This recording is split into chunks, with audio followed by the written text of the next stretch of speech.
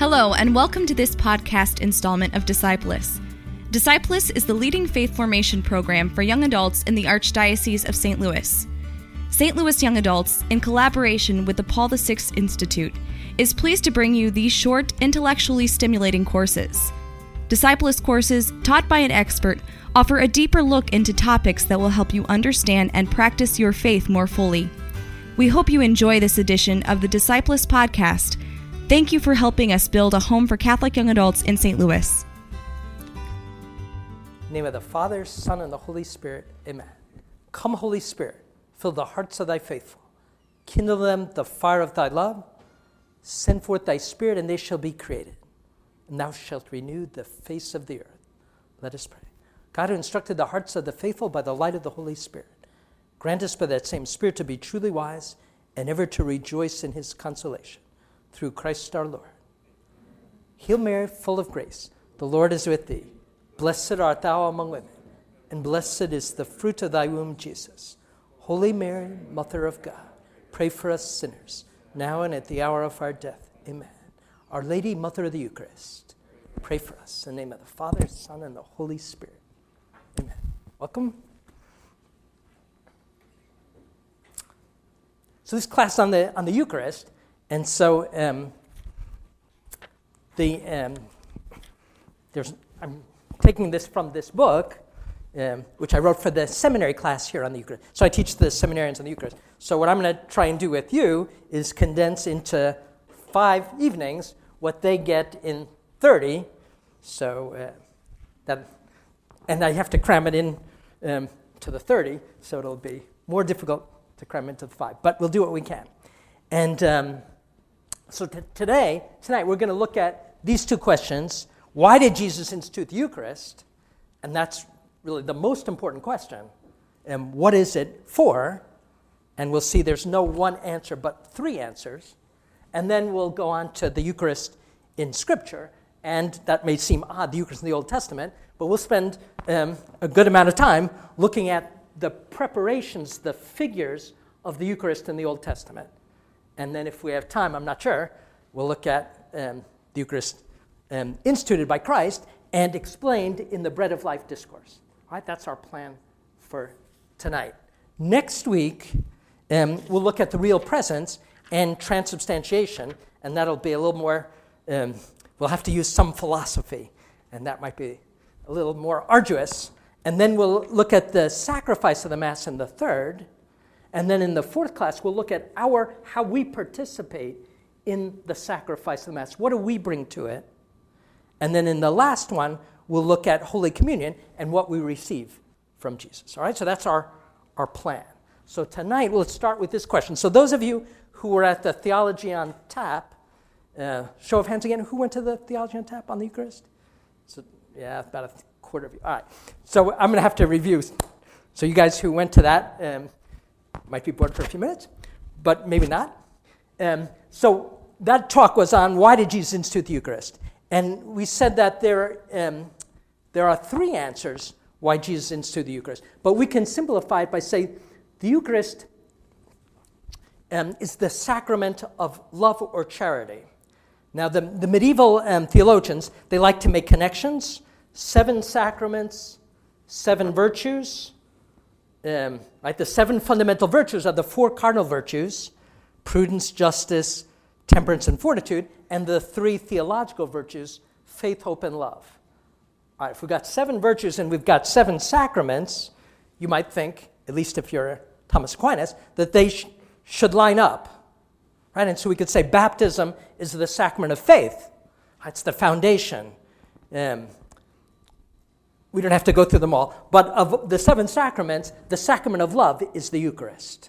And for that reason, the Eucharist is the queen of the sacraments, just as love or charity is the queen of the virtues. All right? So the road that we're going to take to understand the Eucharist is by looking at charity. And in particular, so charity we use in a lot of senses. Often we say charity when we talk about giving alms. But here I'm taking charity in the sense of self-giving love. All right, so the deepest kind of love and the fullest kind of love is spousal love. right, in which one makes a full and complete gift of self to the beloved, so full that I can't take it back. Right? And that's why marriage is for forever, for life, a total gift. And so the way that we're going to look at the Eucharist is it's the sacrament of Christ's total gift of self to his bride. Right? Who's Christ's bride? That's the church, and therefore all of us. Right? And so therefore we should be able to, I don't want to say deduce, but we should be able to, by looking at what spousal love is, we should be able to understand what the Eucharist is. Right? So if we look at spousal love, if you're married to someone, so I'm married, and I live with my spouse, obviously, with Marcia, my wife. And so that's the first property of spousal love, is that you want to dwell and share life with the beloved. Right?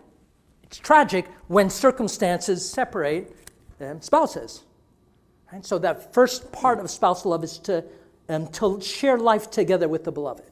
And then secondly, St. Paul, in the letter to the Ephesians, chapter 5, he has a text often read at weddings, that he says, husband, love your wife as Christ loved his church and shed all of his blood for her. So part of spousal love is sacrificial love.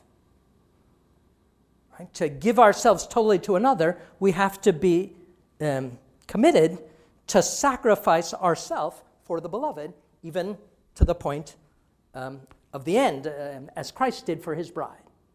Right? So spousal love is dwelling with, but it's also giving oneself for the beloved. Right? So we could say with that.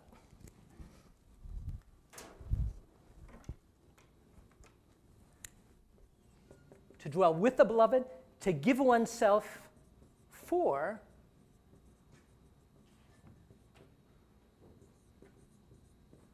and then the last one, to give oneself to the beloved, right? A gift of self.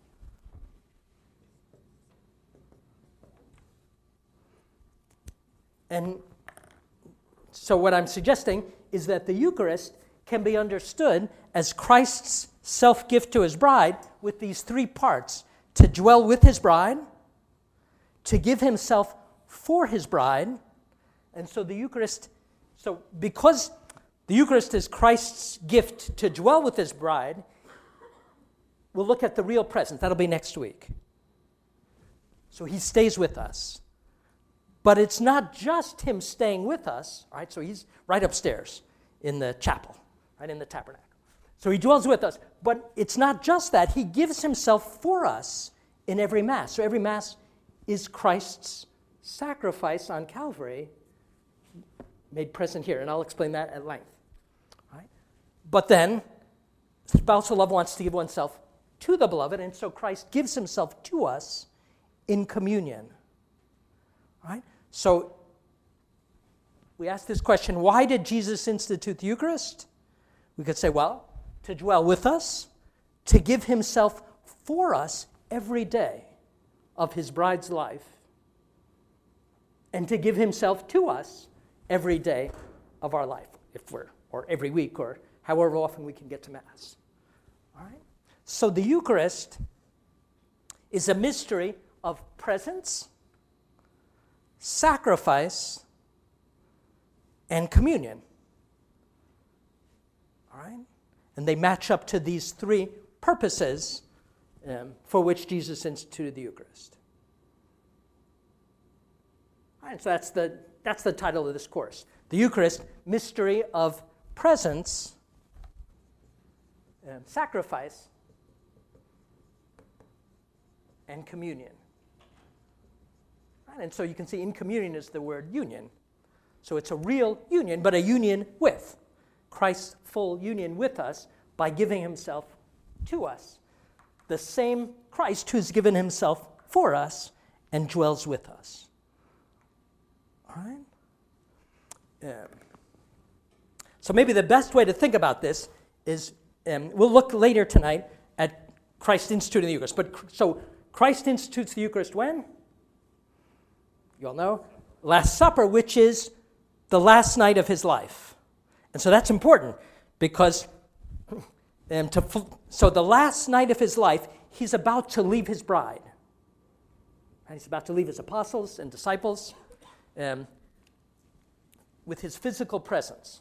All right, it's true he was going to rise from the dead and come back and be with them for 40 days. But he knew that he was going to ascend after those 40 days. So he was about to leave his bride with his physical presence.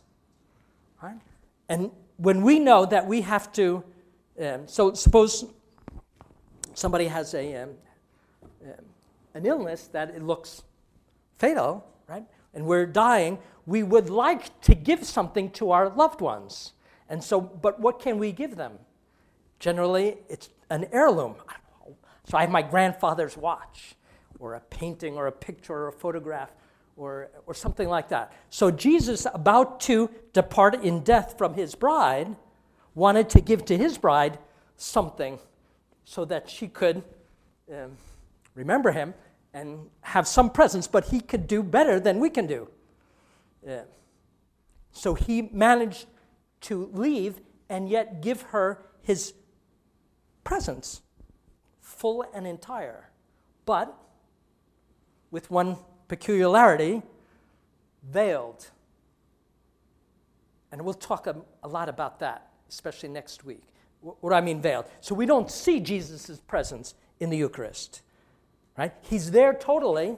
So we've got him upstairs, all of him, not any of him missing, but he's veiled by the appearances of bread and wine. And so we've got him present, but in a way in which we have to exercise faith. So in a way proper to a bride who's not yet in her ultimate condition. All right, so we're the bride, but we're a bride in exile, the exile of this life. And so our bridegroom is present with us, but in a way proper to a bride who's not yet at home. All right? So we'll talk more about that. That would be the width there. And so, right, the last night of his life, he wants to leave his disciples something. So what does he leave? His very presence, but in that hidden way. All right? It's all of him, but not visibly present as he was up until that point. Not tangibly. All right? Second thing, he's about to die, and what's he about to do? He's about to die for his bride. He's about to die for each one of us. And so he wants to give to his bride not just his presence, but the very act of his giving himself for us. Now, we, again, can't do that. So just take another analogy, falls 10 billion miles short. You know the story of Maximilian Kolbe? Right, so he was in the concentration camp, and somebody escaped from the concentration camp. And in retaliation, they took 10 prisoners at random to be starved to death. All right, so they just picked them out from the crowd. And the last one broke down crying. He was married, and he said, my wife, my family, etc. And so Maximilian Kolbe steps up and says, I want to die instead of that man. And the miracle was that the SS let him do it. They let him substitute himself, and so he got starved to death. And that man survived and fell into depression, not surprisingly, because he realized this saint, this priest and saint died for me, and who am I? But then he recognized, I have to make it out of here alive. I've got a mission because I have to tell what happened. I have to tell that heroic act of love so that it isn't gone in oblivion. All right, so Jesus, though, can do something better. He wanted to not just have his deed remembered, by which he died for each one of us, but to have it actually made present every day of his bride's life. Made mysteriously present. Made present in such a way that we could have his saving act and not just the memory of it. And not only that, we could join with him in his offering it to the Father. And that's essentially what the Mass is. And we don't usually get that in catechesis, but we'll talk about that in our third class at length. All right? So Jesus, the night before he died, wanted to give himself to his bride, but also the very act by which he died for her, giving himself to the Father, so that we could have that sacrifice, so it could be our sacrifice. All right, so we'll look at that at length. And then third, he wanted to give himself to us, right? And that's what's most evident in the Last Supper. He says, this is my body, this is my blood, take and eat, right? Take and drink, so that we receive that very body that remains with us, given for us, that very body we receive into us and into our bodies, so as to make this union, right? And it's analogous to a spousal union, right? It's analogous to the act by which spouses become one flesh and become fruitful. And so the Eucharist, Christ's giving himself to us in this way, makes us spiritually fruitful. And that's how the church gets built up, because we get fed with love, with charity, by which we bring others to him. All right, so that's the overview. So if we say now, why did Jesus institute the Eucharist? We'll say presence, sacrifice, and communion, to be with us, to give himself for us, and to give himself totally to us. Right? He's totally with us. No part of him is missing. And he gives himself totally to us. Again, nothing of him is missing when we receive communion. All right, there's this, when we receive other food, right, we turn it into ourselves. Right? So if I eat an apple, or my dinner tonight, right, that dinner got turned into me. But when we receive Jesus, why does he gives himself to us so that the opposite happens, right? So that we get progressively turned into him. Not that we stop being ourselves, right? But that we get transformed into him by being fed with his love, and thus being more and more configured to his heart. Okay? All right, so that's my overview of the why. And from this, we can see that the Eucharist, of all the gifts that God gives us, right? So he gives us life, he gives us so many things, our parents, our families. Of all the things that he gives us, this is the greatest, right? Because in other things, he gives us something that isn't him, right? So giving me my life, that's me. Giving me a house, giving me a job, giving me a family, all of those are wonderful, but that's not him, right? That's a created reality. But in the Eucharist, he gives us the best thing that he has to give, right? Which is himself. And so this is why it's impossible that there could be a better gift of God to us. Now, I may not appreciate it, right? I may not profit from it as I should, but he can't give me a better gift than the Eucharist. Now, that's a strong word to say about God, right? To say that God can't do something. But it's true here. He can't give us a better gift than himself. Right? So the Eucharist is the greatest gift that God could give to anyone in any possible world. The problem is, it's too big for us to take in, right? But I know that that's true. I can't understand really what I said, but it's absolutely true. Questions on what we've done so far? I know it's a big group to ask questions, but keep on going. So let's look at, so granted what we've just said, that the Eucharist is the greatest gift of God to the world, we would expect to find it throughout Scripture. Right? So there's a general principle that when something is really fundamental, in other words, if the Eucharist is, so based on what we just said, you can't think that the Eucharist is somehow, marginal to God's plan. Right? And therefore we should expect to find it prepared for well, just as we find Jesus prepared for well. Right? So Jesus doesn't just plop into the world, but for 2,000 years, the Jewish people received prophecies about him and all kinds of figures. And so there's a preparation that's intense for Jesus coming into our world.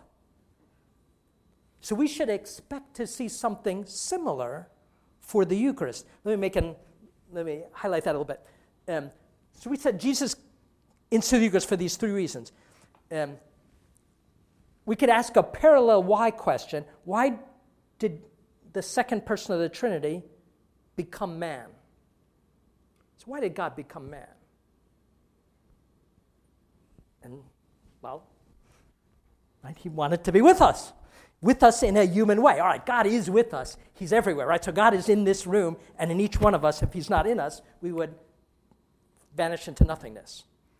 But he's not with us in a human way, right? In this room. Upstairs he is. But down here in the chapel, right? But down here he's not, because he's with us in a divine way, keeping us in being. And so it was fitting for his spousal love for mankind, he's our bridegroom, that he wanted to come and share our condition. Right? So we could say a first reason why God became man is so that he could dwell with us, and in a way proper to human beings, as a human being among human beings, visible and tangible. Right? The first letter of John begins with John saying, we have touched him, the word of life, with our own hands, and seen him with our own eyes, and heard him with our own ears. Right? So God has, but it doesn't stop there, right? God became man, not just simply to be with us, and not a party or something, but to give himself for us, right?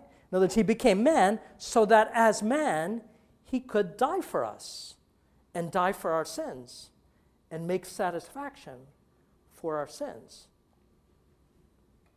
All right? So God became man to be with us and to give himself for us, but not only that, right? Because why did he give himself for us? He sacrificed himself for us so that we could then share his life. Right? So he died for us so that we could get the grace of sharing his life so that we can be with him in intimate communion, already in this life, but ultimately in heaven. Right? So we could say that, so Jesus became man to make an exchange with us. Right? So to be with us, we're not alike, right? So union requires some kind of likeness, right? Perfect union. So we are infinitely unlike God. So what does he do? He erases the difference by taking on our condition, making himself from the Son of God, making himself a son of man, so that we, sons and daughters of men, can be turned into sons of God, sons and daughters of God. Right? So there's an exchange. He takes on what is ours so as to give us what is his. Right? In other words, he becomes man so the fathers of the church say this in a really strong way. God becomes man so that men and women can become God. All right. We don't mean replacing God. We mean that we become God by being divinized, by being made sons and daughters of God, by being given to share his nature. And that's what we mean by grace. Right? So we could say God becomes man to be with us, to give himself for us, and through that to win for us to share his nature because he's first shared ours. Those ends of the Eucharist, the ends of the Incarnation, the reason why God became man is the same, you can see, as the reason why he instituted the Eucharist. Right? They're not separate reasons. My point is, the Eucharist is not marginal, but the reason for the Eucharist is the same as the reason for the Incarnation. Right? To be with us, to give himself for us, and to give himself to us totally. In a way fitting for us. All right, so granted that, we should expect to find this the Eucharist, not just in the New Testament where Jesus institutes at the Last Supper, but we should expect to find it prepared for in the Old Testament. So that's what I want to look at now. So where do we find this in the Old Testament? And so there's actually tons of places. And too many to, so let's divide it. So let's start with the presence, and then we'll go to the sacrifice, and then we'll look at the union. Okay? All right, so in the Old Covenant, God hadn't yet become man, but one of the key gifts of God to Israel was that he dwelt in their midst, mysteriously. Right? And so we see this, so we first encounter it with Moses. Well, Abraham, God speaks with Abraham, and Abraham walks with God. Right? But then they go to Egypt, etc., and Moses encounters the presence of God in the burning bush. Right? So that would be a kind of prefiguring, but it doesn't end there. Right? So the Exodus, the people of Israel are accompanied by the presence of God in a pillar of cloud leading them, and by day, and a pillar of fire by night. Right? So he led them through the Red Sea in this way. He led them in the desert where they wandered for 40 years, and God dwelt in their midst. And so there's a fancy term for this, Shekinah, or Shekinah. So it comes from the Hebrew word to dwell. Shachan is simply to dwell. And so God dwelt in the midst of Israel, first in the cloud, the pillar, but then when he appeared on Mount Sinai to Moses, he instructed Moses to make the tent of meeting. Right? And in the tent of meeting, there was to be the Ark of the Covenant. And the Ark of the Covenant was understood as the place where God dwelt with his people in their midst. And it was in a tent because they were nomads at this point. They were wandering in the desert for 40 years. And so when they broke camp, part of the instructions for making the tent of meeting was to make these poles by which you would carry it as you went from place to place. So God dwelt in their midst and actually was carried from place to place as they moved. And so in the Ark of the Covenant, which would be the holiest place for Israel, there were three things kept. Does anybody know what was in the Ark of the Covenant? What's that? The commandments.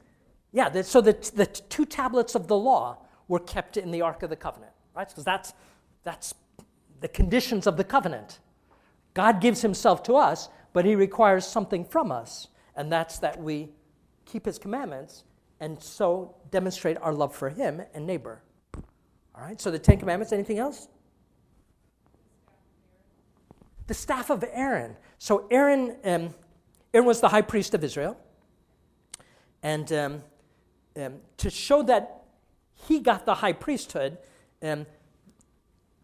Moses had the 12 tribes, leaders of the 12 tribes, take a staff, and the staff that blossomed, right, these are simply cut pieces of wood, the cut piece of wood that flowered was the sign that the high priesthood belonged to that one, right? And so Aaron's rod flowered, and so that was a sign of his priesthood. Right? So that was kept in the Ark of the Covenant. And there was one more thing, which we'll talk about later. The manna by which God fed them in the desert. And we'll talk more about that in a minute.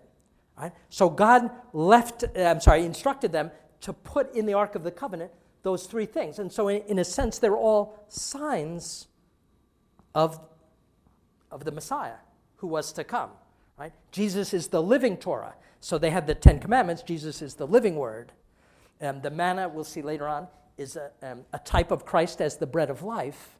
And Aaron's staff was a type of Christ, our eternal high priest. So in the Ark of the Covenant, you've got symbols of Christ.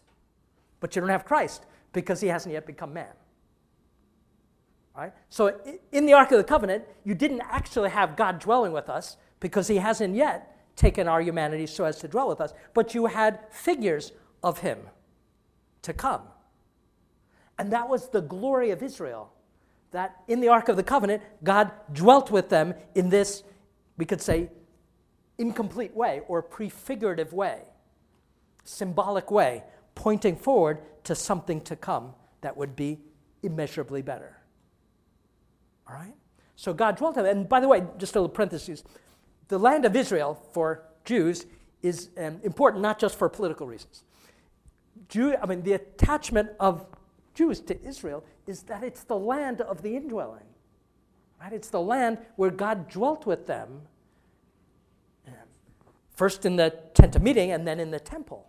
Right? And so that land in which God dwelt is sacred to them because of God's unique presence there.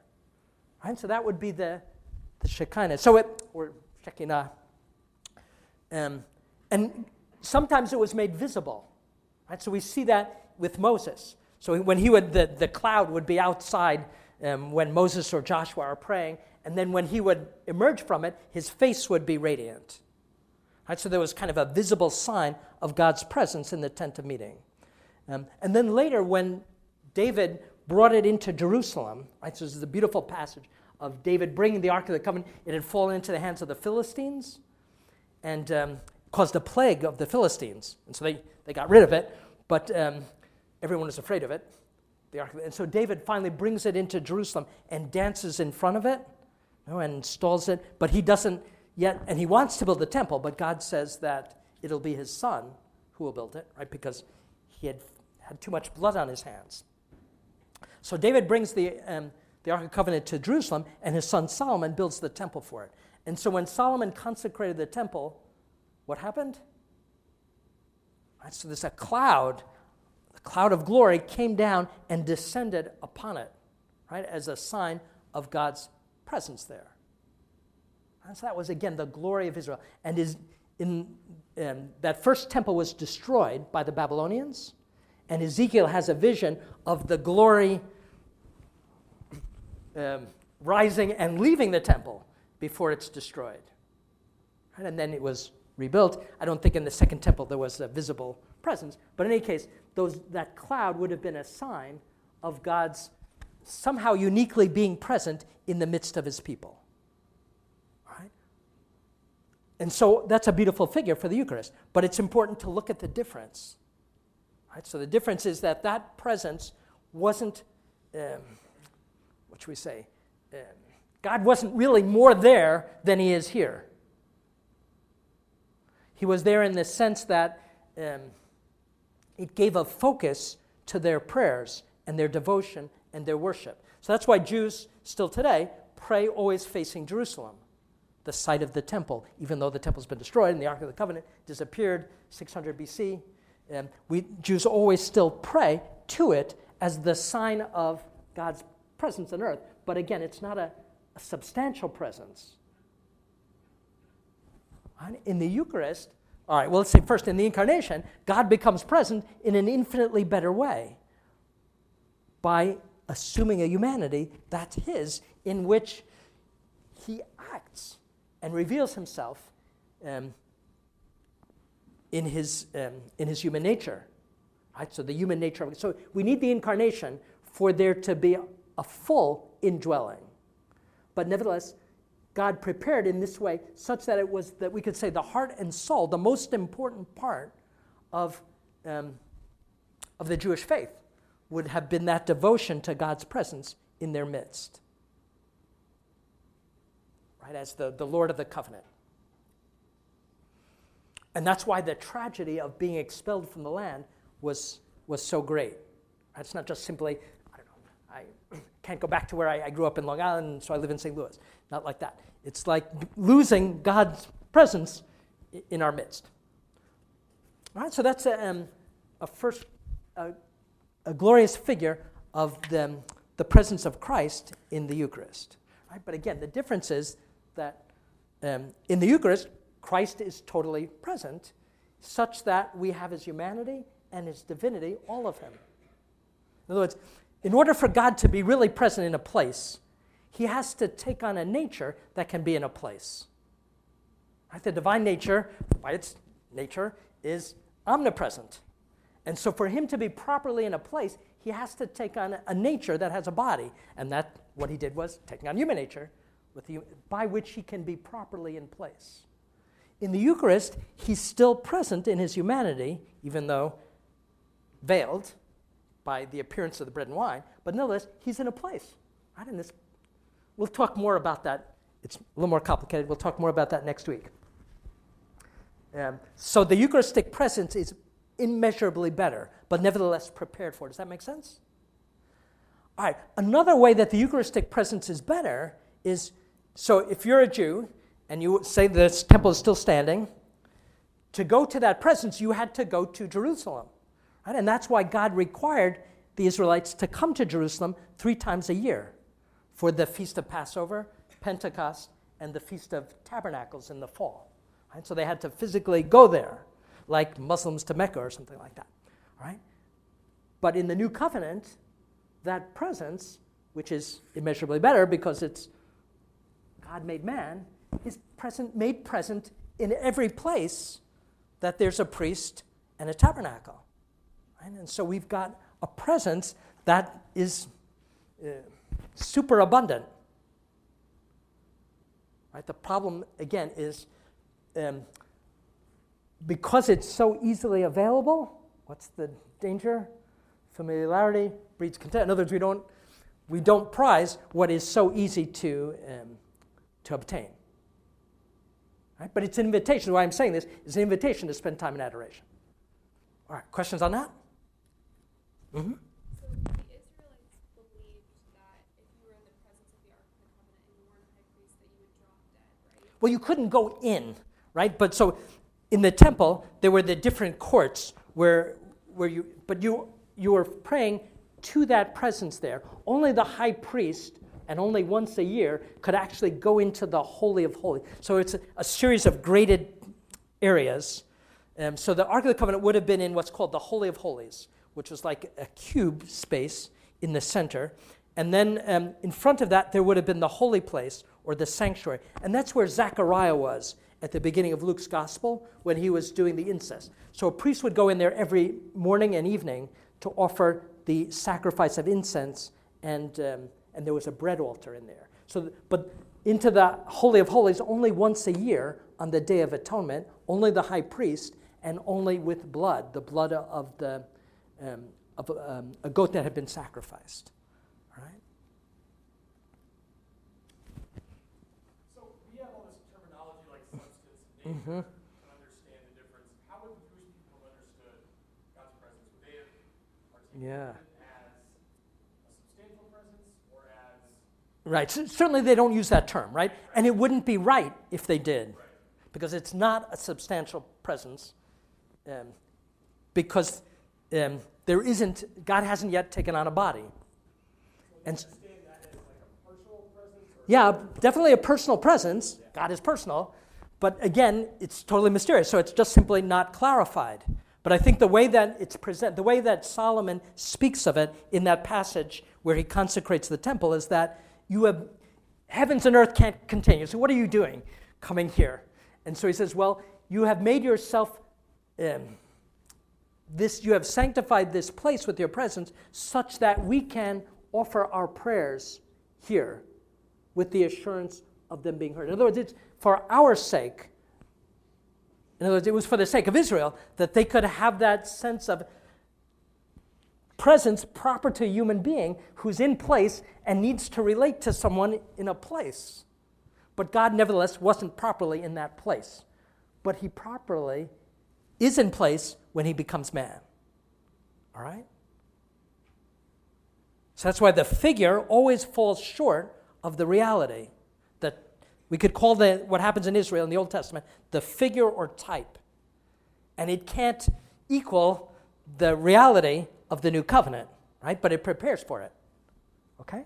So yeah, no, not a substantial presence. But more than just like symbolic. They would see it as Right. a symbol. Right. I mean, it is a symbol. Right. It definitely is a symbol, but it's a symbol that isn't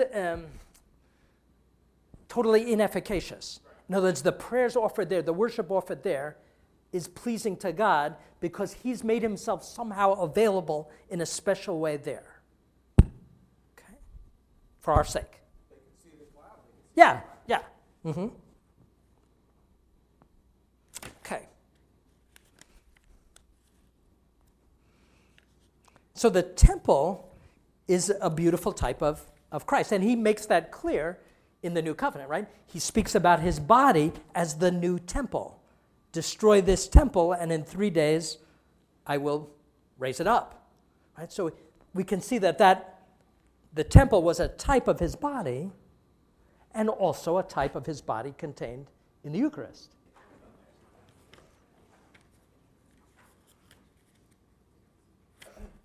One more type of God's presence with his people was in Eden, right? So in Eden, Adam and Eve walked with God in the cool of the day before their sin, right? And so you can see that that was lost with the original sin, and already to Israel in some way it was restored, but in an imperfect way. But to his church, a perfect way, but still veiled, and in the church in heaven, perfect and unveiled. All right. So let's go on now to the second part. We said that the Eucharist is Christ's sacrifice. And so here we find the most figures, and so there are tons in the Old Testament, and not just in the Old Testament, but in all the religions of the world. So that's really interesting. Why in just about every religion is there an institution of sacrifice and priesthood? And so wherever you find, just give an example. I lived for a year in the Holy Land, and we would take field trips, and one of them was to Jericho. And so Jericho is certainly one of the oldest cities on earth that we have archaeological access to. So they've dug this like an elevator shaft in the old city of Jericho, and the lowest level is about 7,000 BC. Right, so they date that. And what do they find in this lowest level? An altar. I mean, that's just typical. So wherever we find human remains in cities, we find evidence of religion, and not just religion, but of sacrifice and altars, and their, by implication, priesthood. And so we might ask, why is this so universal? Well, it's universal because man understands that, all right, God has given everything to us, our life, our being, our sustenance, and yet, so just even by that, we ought to give something back, right? That's the way love works. God loves us first and gives himself to us, but we're called to reciprocate in some way. But how can we? That's the problem. So this sacrifice is a symbolic way. God doesn't need anything, right? I can't give him anything that he needs or adds to him. But I have to give something because that's the way the heart works, right? When you say, I love my spouse, I can't just keep it interior, right? You have to manifest it somehow exteriorly. So that's part of what sacrifice is, a way of manifesting exteriorly what's inside, which is the desire to return somehow to compensate. All right, that would be the case. Sacrifice would be that if no sin entered the world. But sin has entered the world, and I'm a sinner. And so now there's a double reason to offer sacrifice. Right? If I hadn't sinned, I would still want to offer something to show my love. But now once sin has entered the world, I want to offer something to make recompense for having offended he who has given us everything. And again, the problem is, what can I give him back that could make recompense for sin? Right? And so this is actually a bind. Because sin, we're capable of doing it, right? We all know by experience I'm capable of doing this. But the problem is I'm not capable by myself of making recompense. I'm capable all by myself of doing it, but I can't make reparation. And the reason for that is because I've offended an infinite person who's my infinite benefactor, who's given me everything. And so my offense has a certain infinite quality. And I can't offer anything infinite to make up. And furthermore, the very fact that we have sinned makes our offering less worthy, the offering of a sinner. And so man finds himself in this bind. But nevertheless, even though our sacrifice is going to be infinitely insufficient, we're still called to do it. And every people understood this except for modern secular societies, right? That man somehow has to externalize, show through symbols, external symbols given to God, that the sacrifice of the heart. So we'll look at this in the third talk. But you know the psalm, David's penitential psalm, Psalm 50, where at the end he says, what kind of sacrifices you wouldn't be enough, right? But what's acceptable is a humbled and contrite heart. But nevertheless, so that's the best offering we can make.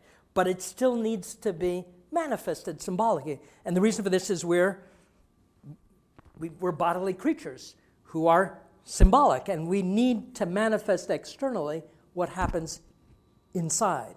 And so every culture is aware of this, and that's why you find sacrifice in every culture. And we could say that sacrifice, there are four purposes of sacrifice. It's to adore God, to show our adoration for him. That would be the first.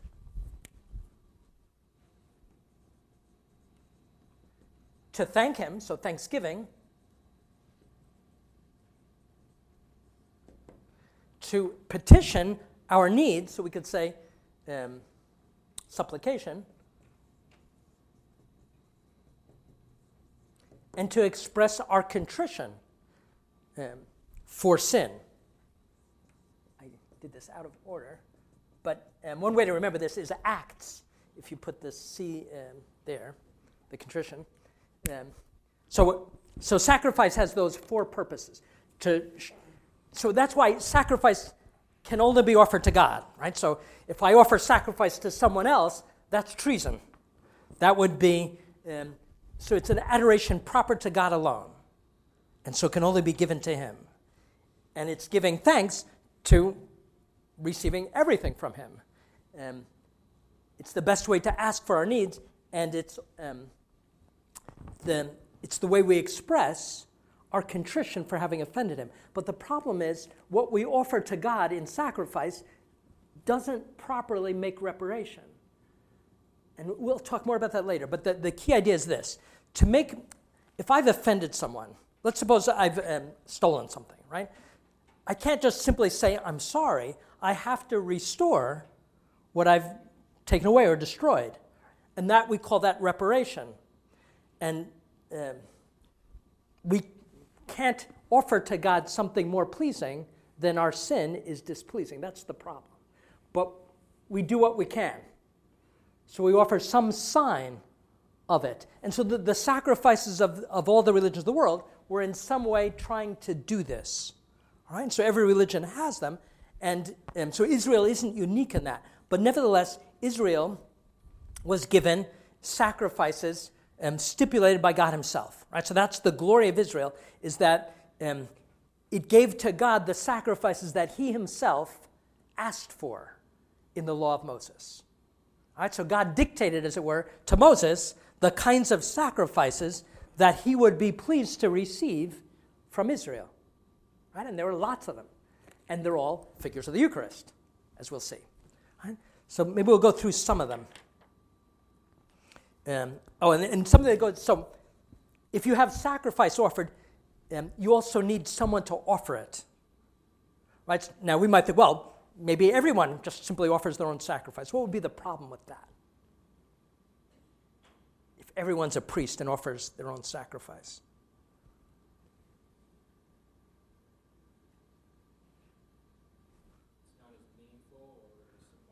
Okay, it wouldn't be symbolic of something. And what would it not represent? That word, Yeah, it wouldn't represent the community in any way. It would just be individual sacrifices as if we were all islands. But we're not islands. We're social beings, and we live in society. And so it's fitting that society offers something to God. And that's why, and ancient cultures understood this. That's why not everybody offers sacrifice, but there's someone appointed to offer sacrifice on behalf of the whole community, right? And that person is the priest. And we'll come back to this later on. All right, so Israel likewise got from God a priesthood and sacrifices to offer to him. Right? And so all of those sacrifices are figures of the Eucharist, so we can go through them a little bit. And so the book of Leviticus, everyone's favorite book, basically gives the prescriptions of how to offer sacrifice to God. And so what kind of things did God require? Did he require, so you might think, well, maybe the most valuable things would be good to give to God. I don't know, gold, rubies, something like that. But no, God doesn't require inanimate things. So the sacrifices are precisely those things that give life. Right? Life-giving things. And so it would be the very sustenance so the sustenance of Israel was their livestock, but also their bread and wine. So all of those things were offered in sacrifice to God to be a sign of life. So God gives us life, and so it makes sense that we would give him back that which he has given us. Not all of it, right? But the first fruits, as it were. To be a symbolic offering of the contrite and humbled heart. Right? So the sacrifice of Israel were lambs, bulls, goats. So every day there was to be a lamb offered morning and night in the temple. Right? And that was the daily offering, twice daily. And on feast days, Sabbath, it would be doubled. And then on other feast days, multiplied more. Right? And then in addition, there were offerings for sin. Right? So if someone, and two different kinds, sins that were deliberate and sins that were not deliberate. And so there would be two different kinds of sacrifice. So the second class, we wouldn't properly call sins. They would be things like ritual impurity and things of that sort. And so there would be a different sacrifice for those classes of actions. And then in addition, there would be free will offerings. We might, I have a special intention that I want to pray for, and so I would offer a goat or a lamb for that. So that would be a free will or peace offering. And in all of these offerings, what you had to do was pour out the blood. Right? So in a sacrifice, the animal would be slain, right, in such a way that the blood would be poured out, if you were in the temple, onto the altar. And if, at least onto the ground, because the blood is Lord. So why is that? Why is the blood belong to the Lord? Yeah. Why? Mm-hmm. It gives life. Yeah, it's the life, right? So obviously the soul is properly the life, but the blood is we say the life blood, and so it's a way of representing that God gives life to us. And so what we want to give back is the life, even though, obviously, the blood is just a sign of the life. And so that's why blood in Israel was sacred to God and couldn't be consumed. It was his portion. And so the most sacrilegious thing in Israel that you could do was eat blood sausage or something like that. To eat the blood, because that's God's part. Right? And then the different kinds of sacrifice, some would be totally consumed and given to God. That would be the Holocaust or whole burnt offering. But most sacrifices weren't, they would be consecrated to God, but then some sacrifices, the priests would eat them. And that was how the priests that's how they lived, is they would eat the meat of the animals that were sacrificed that weren't whole holocausts. And then free will offerings would be eaten also by the people who offered them. And so the great majority of sacrifice in Israel had both of these aspects. So it was sacrifice given to God, but then the people received it in communion. Right? And it would be called some form of communion sacrifice. The people consuming a part. And the idea of this is that in offering the sacrifice, the lamb is consecrated to God and given to God, as it were. Obviously, God doesn't eat the lamb, But nevertheless, the idea is it's his portion, and by receiving a share of it, that's a sign of communion between man and God. We share a meal together. All right, it's a metaphor, but that's religion works on symbols and metaphors. All right, so in every sacrifice, I'm slightly exaggerating, in every sacrifice except the whole burnt offering, the Holocaust, there's an element both of sacrifice and communion. All right, and so that's how the sacrifices were in Israel and in other religions as well. Other religions, there would sometimes be things not wanted by God, like human sacrifice. And think of the Aztecs. So there would be human sacrifice, and the priest would eat the human sacrifice, right? So there would be cannibalism mixed into it. But again, that would be a deviation that still is showing a part of the true worship, right? That God wants some kind of sacrifice, not human sacrifice, but some symbolic sacrifice that represents the sacrifice of the heart that's given to God, but also shared in by man to show the communion that we want to establish, to reconcile God and man. All right? A sign of this was when Moses established the Old Covenant on Mount Sinai. The covenant had to be sealed. How? How did they seal the covenant between God and man? With sacrifice, right? With the sacrifice of bulls. And so Moses had 12 bulls sacrificed, and the blood, half of it poured onto the altar that he erected there at the foot of Mount Sinai, and the other half, anybody know? Sprinkled on the people. Right? So the blood, yes, it's God's portion, so why would it be sprinkled on the people?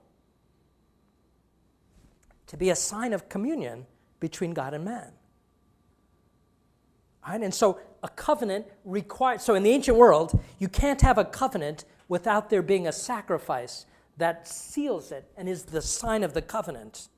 And the blood, again, being God's portion, but in some way, at least in the covenant of Sinai, some way also being received by man, at least through the sprinkling. All right, so all of this is going to prepare for the Eucharist. Now, another thing to see in these sacrifices is the sheer number of them. So of all the sacrifices, the greatest number, well, there were great numbers when Solomon consecrated the temple. The book of Kings tells us that something like 100,000 sheep, some incredible number of sheep were sacrificed. But that was a one-time thing.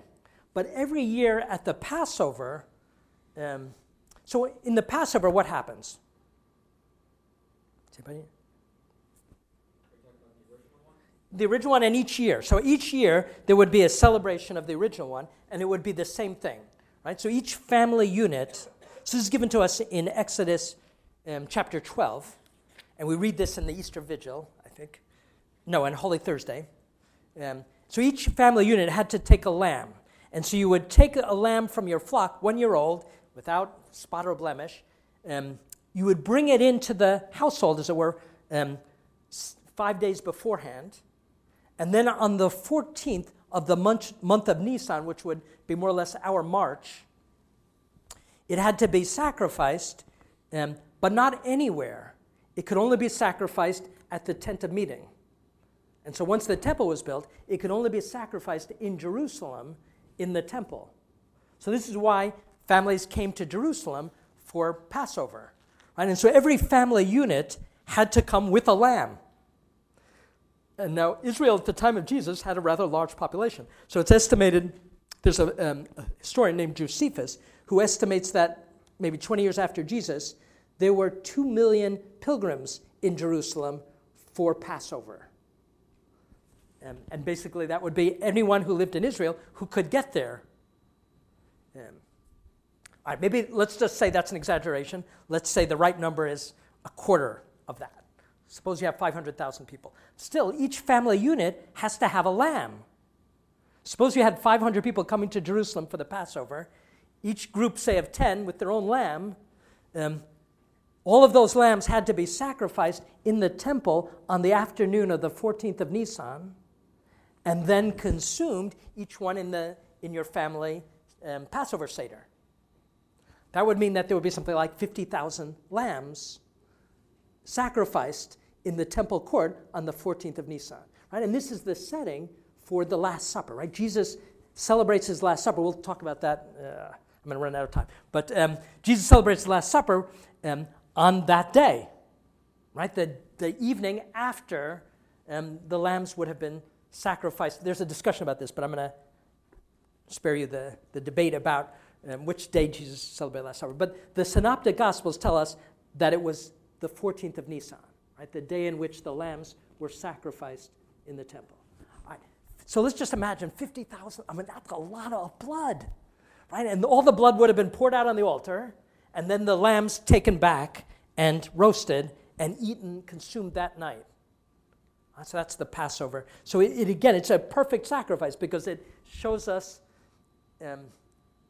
both the idea of it, so the Paschal lamb is sacrificed to the Lord first, but then received in communion by the family unit, right? By the extended family.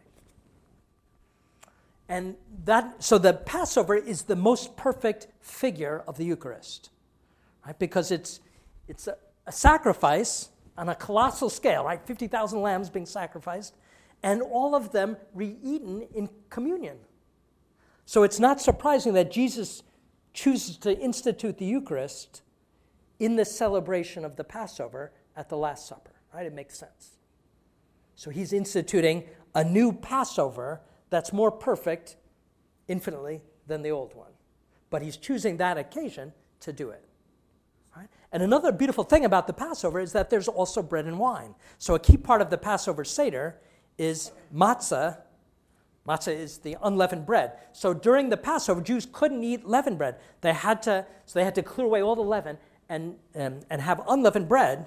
And so it's a lot of emphasis is given to that bread. And at the beginning of the Passover Seder, the head of the household would take the matzah, the unleavened bread, and distribute it to the guests, to the household. Right? And Jesus did that as well at the Last Supper. Right? And so I'm sorry, I'm going a little too fast perhaps.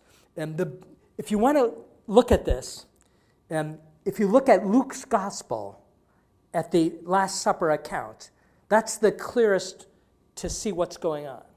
Right? So Luke lays out the supper, and so he tells us that after Jesus distributes this bread, he says, right, the words of the institution, "This is my body given for you." Right? So Jesus inserted the new Passover into the old Passover, right, transforming it.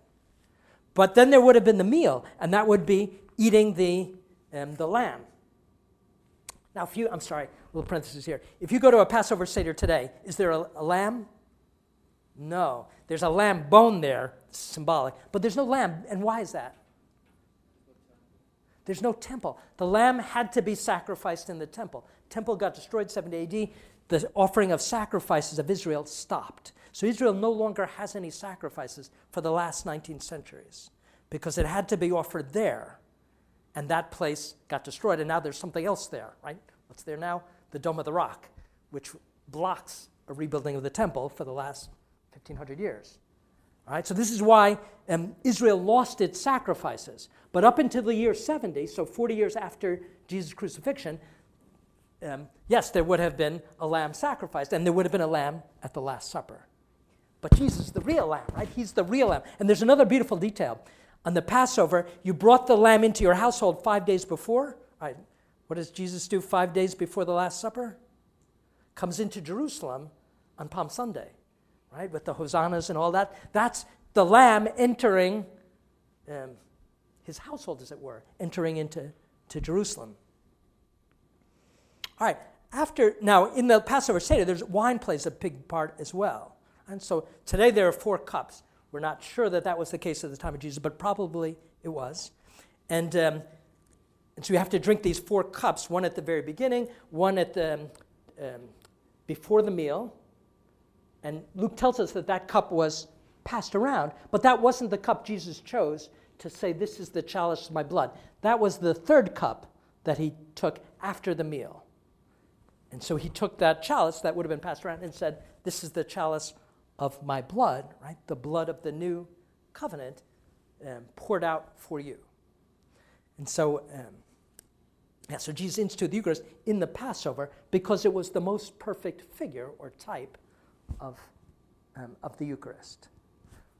But look at the differences, right? So in the Passover, what did you eat? You ate bread and wine and a lamb, right? But in the Eucharist, we've got the appearances of bread and wine, but we've got the real lamb, right? The Lamb of God, the one, and it's the one and only, we'll talk about this later, perfect sacrifice. So to be a perfect sacrifice, it has to be more good than sin is bad. Right? To make proper recompense, to make satisfaction, and that's the problem, is we don't have anything of our own that we can offer that's more good than human sin is bad. Right? So the Paschal lamb that Israel offered wasn't that, right?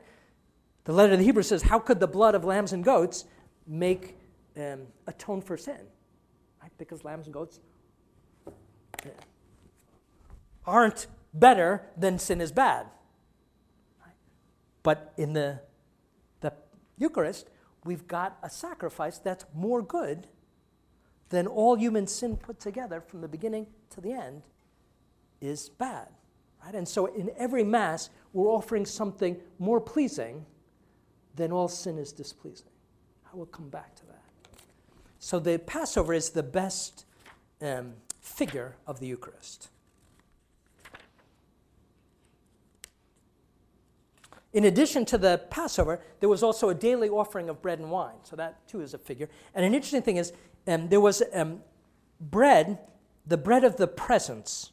So in the Holy of, not in the Holy of Holies, sorry, but in the room right next to it, the holy place, there was an incense altar and an altar of bread.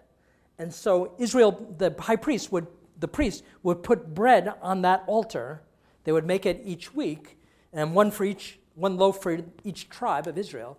And it was called the bread of the face. Strange name.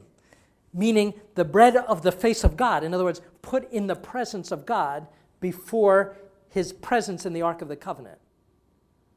Right? And so that's a beautiful figure of the Eucharist. Right? Why? I mean, it's as if a bread associated with his presence. But nevertheless, the bread was just bread. Right? And there's that incident when David was fleeing from Saul, and he came into the sanctuary, and he didn't have any bread. And so he and his men ate that bread. Right? That's a type of communion. But nevertheless, that was just bread. Right? So the type, again, falls short of the reality of the Eucharist. Okay? An interesting detail, when the Israelites would come to Jerusalem for the pilgrimage feasts, Passover, Pentecost, and the Feast of Booths in the fall, the Talmud, which is kind of the book of Jewish traditions, tells us that the priest would take this showbread, the bread of the presence, and hold it up to the pilgrims, saying, "Behold the love of God for you." It was just bread, but nevertheless a beautiful figure of Eucharistic benediction. Okay. Questions on the aspect of, I mean, there's tons more one could say, but questions on sacrifice? This is a quick question back to Shane's earlier question about modes of presence with the Israelites, because obviously it's different than we understand it. But when it talks about how Moses would speak face to face with God, right. What does that mean? Right. Clearly it's not the same as heaven. Right? In heaven, the proper face-to-face is the beatific vision. Right. So Moses didn't have that, it seems.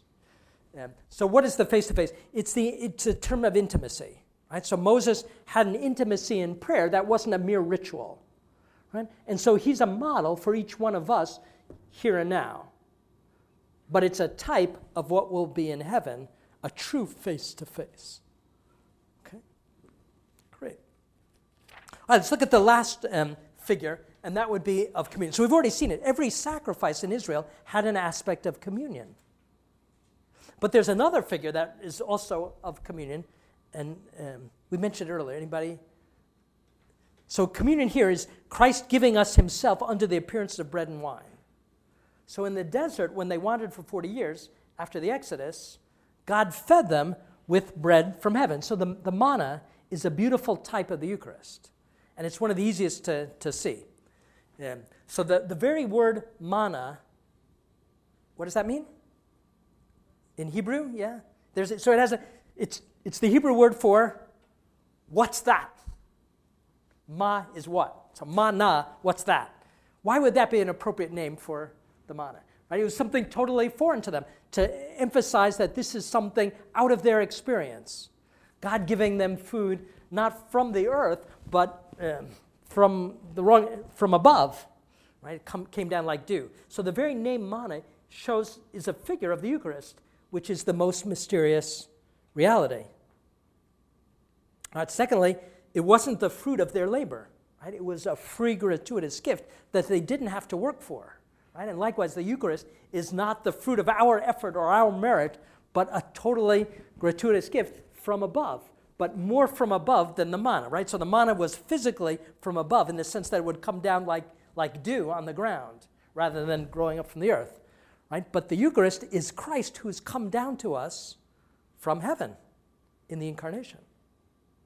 And in some way comes down from heaven. That's a metaphor. We'll talk about that later, next time.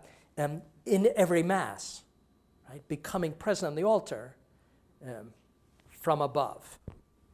All right? So the manna was a type of the Eucharist in that way.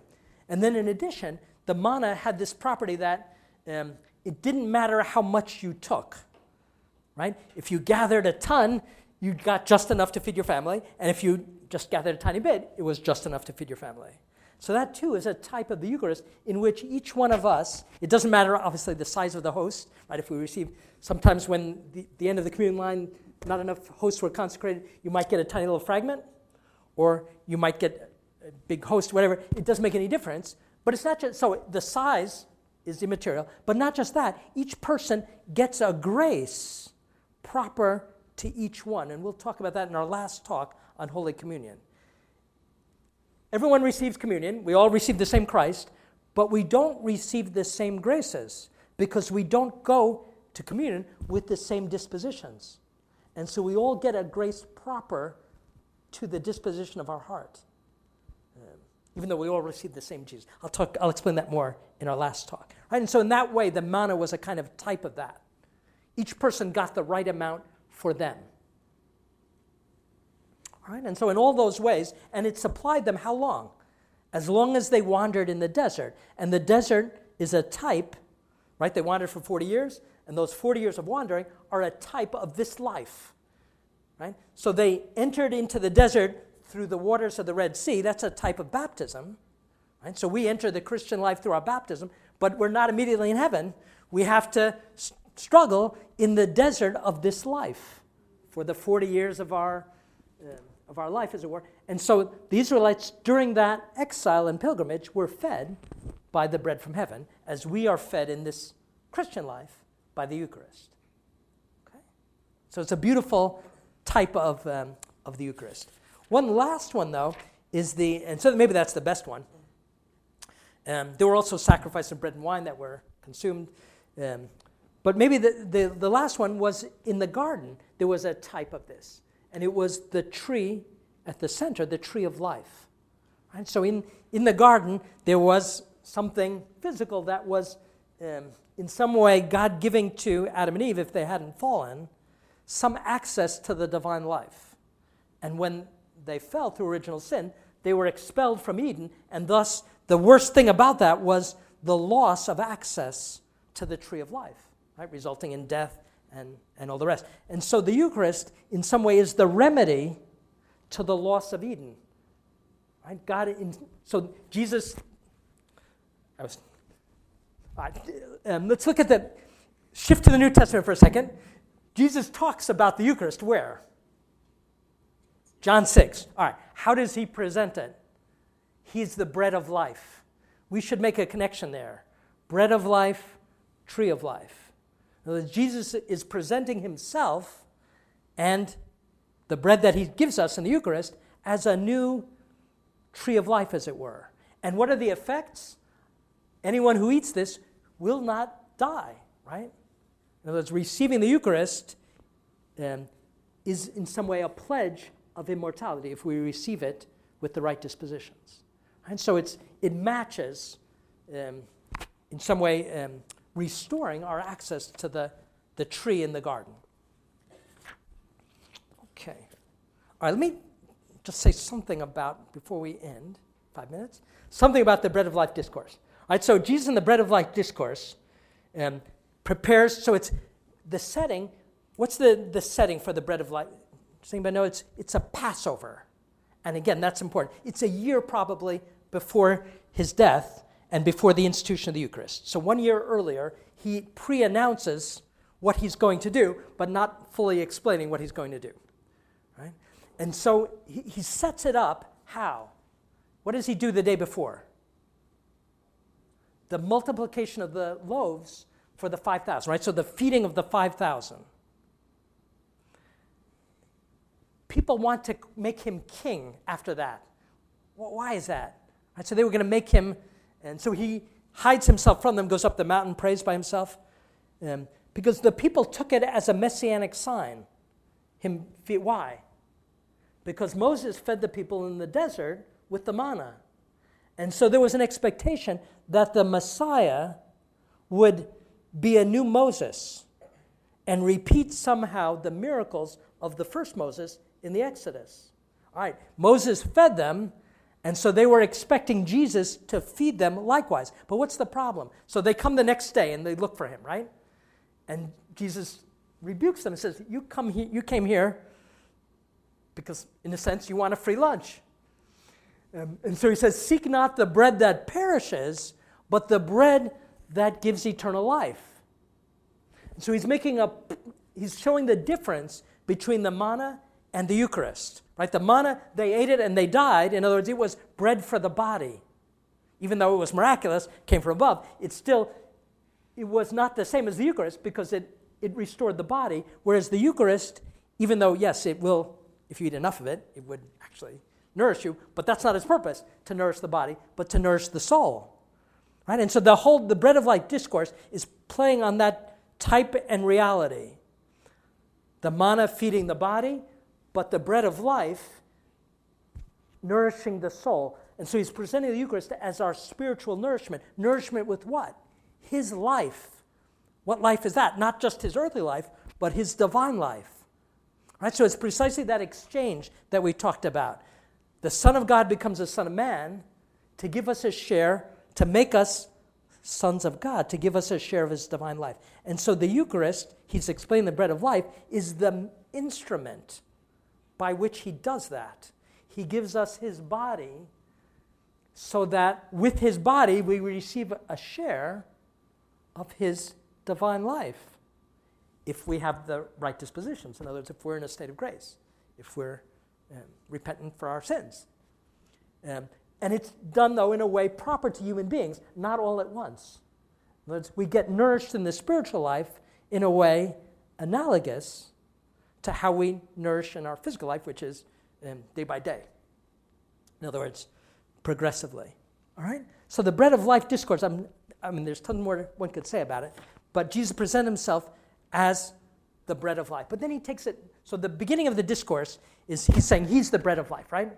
And he's come down of heaven to be the new manna. But then the discourse gets more difficult because he says, well, what is this bread of life? It's my body, right? My flesh, as it were. And so that's when it becomes difficult, right? And people walk away. So he's heightening at each step in the bread of life. He's saying he's the bread of life, but the way that we receive this bread of life is to receive his body. But not just the body. Right? That would be bad enough, right? So people are thinking cannibalism. But then the worst is, and drink my blood, right? Because that's reserved for God, even if it was animal blood. So Christ's blood, but the meaning is clear, right? The blood is the sign of life, and here the man who's also God is giving us his life by giving us his blood. It's the perfect sign by which he would give us his whole life, including his divine life. Right? But clearly it's something that's hard to swallow, right? And so, not surprisingly, many people left him that day. And so Jesus insists in that discourse on the necessity of faith, right? And the same thing is true for us, right? And so that's where Peter comes in. You have the words of eternal life, and I believe it because you say so. All right? So the bread of life discourse, we could say, has those key themes. He's the bread of life coming from above. He's giving us that life by giving us his body and his blood, and we have to receive it in faith because he has the words of eternal life. But the disciples were confused, right? And he doesn't fully clarify because everything has a time. So 1 year later, it happens, right? And that's at the Last Supper when he institutes the Eucharist and says, this is my body, this is my blood. All right? And we can pick up a little there next time, and then we'll go on to the real presence. Okay? In the name of the Father, Son, and the Holy Spirit, amen. We give you thanks, Almighty God, for the gift of the Eucharist. Help us to receive it with more and more desire through Christ our Lord. In the name of the Father, Son, and the Holy Spirit.